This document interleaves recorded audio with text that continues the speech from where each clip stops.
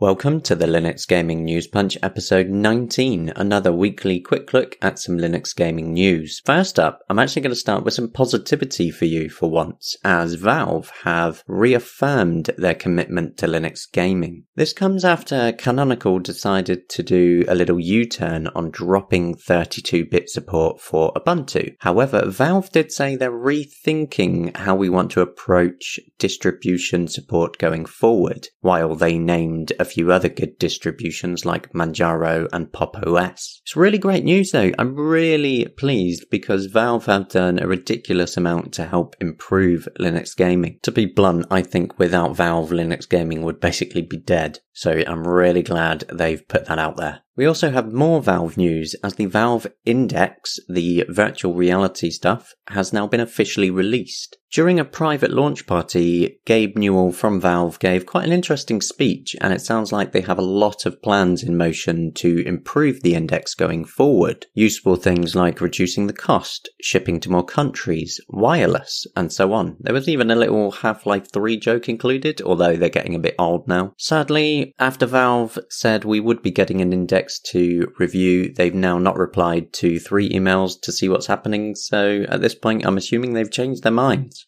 We also recently had the narrative adventure game Z released from Eager Games and Cyan Ventures. It's a good-looking and rather bizarre game about an aging artist suffering with dementia. It's one of those sort of brain-twisting walking simulators, although that doesn't really do it any justice. The design work on the environments is absolutely amazing. If you like your short, meaningful experiences, Z is one you need to take a look at. The article I did on it also has a great interview you should check out as well. I also recently did an interview with Bearded Giant Games about Linux development and their upcoming extreme space shooter Spacemercs. It's looking like a seriously impressive space shooter, especially since the developer is working on an Intel integrated GPU, and what they've been able to achieve with that is quite amazing. In the interview, they also had some pretty interesting words to say on the Epic Game Store, so that's one you're not going to want to miss. After Paradox Interactive acquired the rights to Prison Architect from Introversion, they handed over future development to Double 11, who were previously responsible for the console versions. That new partnership already seems to be going well, with a brand new and free content update out for Prison Architect that includes plenty of new toys. It gives you things like new floor and wall tiles, new sprites added for missing orientations to many items, as they're planning to provide a full set of rotations to all objects. Now that sounds pretty handy. That should enable you to design some pretty crazy prisons. Another game I want to give a shout out to this week is a currently in development title called Flea Madness. It's a fast-paced multiplayer action game and it looks really weird. In the game, each player assumes the role of an alien flea, which is some sort of biological weapon with a singular purpose: to eat everything. As you run around and hunt others and eat other players, you evolve into a more dangerous creature. And spread across the maps, they said that you will find insects to eat, which also give you various abilities, and not all of them are good. It sounds so incredibly weird, but it is coming to Linux. I asked them about it and their reply was incredibly clear. They said, yes, sure, we will have a Linux version of our game. So I'm happy with that. Flea Madness looks great. Finally, Black Ice,